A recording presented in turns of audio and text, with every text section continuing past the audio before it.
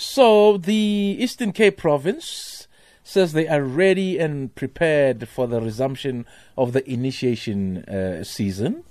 The traditional rite of passage to manhood was suspended during the coronavirus lockdown. There have also been reports of the mushrooming of illegal initiation schools, which has led to a fatality. We're now joined on the line by Mamnkeli Ngam, spokesperson for Cooperative Governance and Traditional Affairs in the Eastern Cape. Good afternoon to you, sir. Welcome to the show. Mono Glenn and Nati Nizani. Nothing, my brother, man, and my sister. Are you surviving the COVID? Are you taking care of yourself? Yeah, we're trying to abide by the alert level 1 regulation. Yes. Yeah, what the president has said, it's all. So the situation. Yeah. So, Mamnkeli, how is this initiation season going to be different from what we've seen in the past? Thanks, Glenn and Nati, for the opportunity. You're welcome. The season for Ulaluko in the Eastern Cape is going to be different in that the situation that is already happening in our communities will be extended to Emabumeni, wherein we are expecting parents to play a leading role to ensure that those who will be sending their boys to the bush, if the president happens to open the season for the summer season, we expect that parents must ensure that when they send their boys to the bush, they must observe all the alert level 1 regulations. For instance, the boys must go there with a mask. The boys must go there with enough soap and enough water for them to wash their hands. There must be social distancing. Because what has happened in our process of consulting our key stakeholders, Glenn, we have been able to get some suggestions to say, for instance, when these boys, they go to Emabumeni, we must ensure that we restrict the number of abakweta in a boma. Yes. Wherein would expect that in a boma, there must not be more than, the minimum must be 3 boys in a boma, the maximum must be 5. Yes. So those are the kind of situations we envisage. And all those key stakeholders who take part in Emabumeni, like your traditional surgeon, your amakankata, they must also, all of them, comply. They must have masks. They must have soap and water. They must keep social distancing. We don't expect a situation where there must be a crowd of people in Emabumeni, because we don't want a situation where people will spread the pandemic. And as we normally do, we would like to appeal to parents to ensure that 24/7 they are in Emabumeni. We understand that there are female-headed households, and we're calling on families to close ranks, to work together in consultation with traditional leaders, with community-based organizations, with community members, to ensure that our boys, they go to the bush in a safe and secure environment, so that we are at the end of the day able to be proud of our age-old tradition.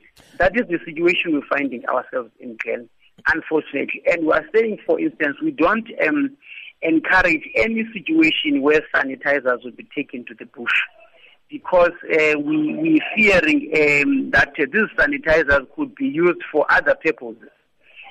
For instance, some people can be negligent, and those can result to the burning down of amaboma, and some other people can use it as a drug or something. So what we're saying is that this December initiation season, if national government allows us to send our boys to the bush, that is how it is going to be different. We want to see a situation where people are going to observe alert level 1 regulations. Because, Glenn, the situation we're finding ourselves here, we are between a rock and a hard place, in that if the season were not to be opened by our government, already we are faced with a situation where parents, in certain instances, some of these boys have been abducted. They are already in the bush, and we have been able to close down those amabhuma who have been able to be alerted to. So we are fearful that if it were not to be opened, there could be disaster in as far as illegal amabhuma are concerned. That's the situation plan. So who's going to monitor these initiation schools now? Because, that is my concern. Because, it's a secret. People are not allowed to bring their phones. And then is there any guarantee that people will follow the instructions from the government to distance from each other, to sanitize, to bring masks, etc., etc. As it is right now, I don't think the government is able to monitor pubs and shebeens that have opened where you see people who are not wearing masks, people who are not social distancing, etc., etc. Indeed, Glenn, as I said earlier on, the president has given us marching orders to say it's all in our hands. And by extension, in this case in point we are referring to, it's in the hands of parents. Yes. It's in the hands of traditional leaders. It's in the hands of the boys who will be going to the bush. It's in the hands of Amakankata, who must ensure that they observe the regulations for alert level 1. Because unfortunately, if an Inuit doesn't wear a mask, he risks himself to be affected by the pandemic, and by extension is going to infect other people. So all of us must take responsibility as instructed by the president. And as we normally do, Glenn, the issue of sending boys to the bush is not a government responsibility. It's a parental responsibility. We ask parents to lead by example, to take responsibility for their kids when they go to the bush. So, because it is their responsibility to do so. It is their responsibility to ensure the safety and security of their boys. So and when hence are you expecting... 24/7, they must be there to ensure that there's conformity with the regulations for alert level 1.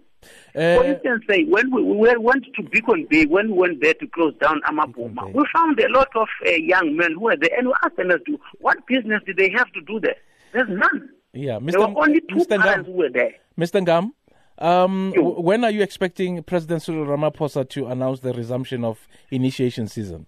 That's our last question for the day. Yeah, we are hoping that the president will be able to respond as soon as possible on this matter again, because us as the province, we are sort of under pressure and behind schedule in as far as mounting awareness campaigns.